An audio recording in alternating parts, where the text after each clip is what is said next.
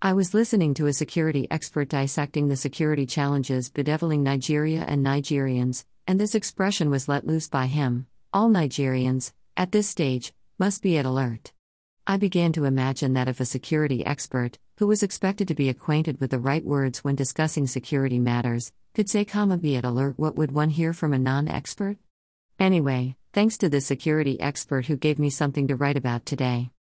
When used as a noun, alert collocates with on, but collocates with to when used as an adjective and as a verb.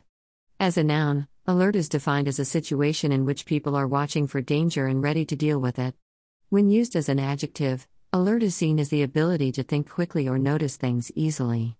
If alert is used as a verb, it means to warn somebody about an impending danger. Let's consider the following examples. The police officer urged everyone to be on the alert. Correct, alert used as a noun. The police officer urged everyone to be at alert. Incorrect, wrong use of the preposition at. He was alerted to the rising spate of insecurity across the land. Correct, alert used as a verb. In this period of insecurity, we must be alert to miscreants encroaching on our farmlands. Correct, alert used as an adjective.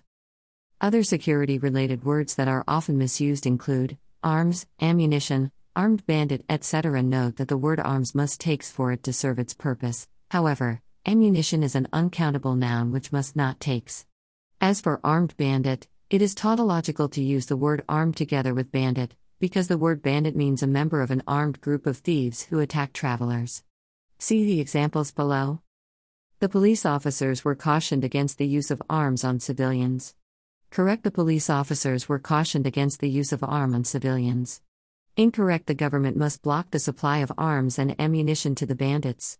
Correct, the government must block the supply of arms and ammunitions to the bandits. Incorrect, the military personnel rounded up the bandits. Correct, the military personnel rounded up the armed bandits. Incorrect.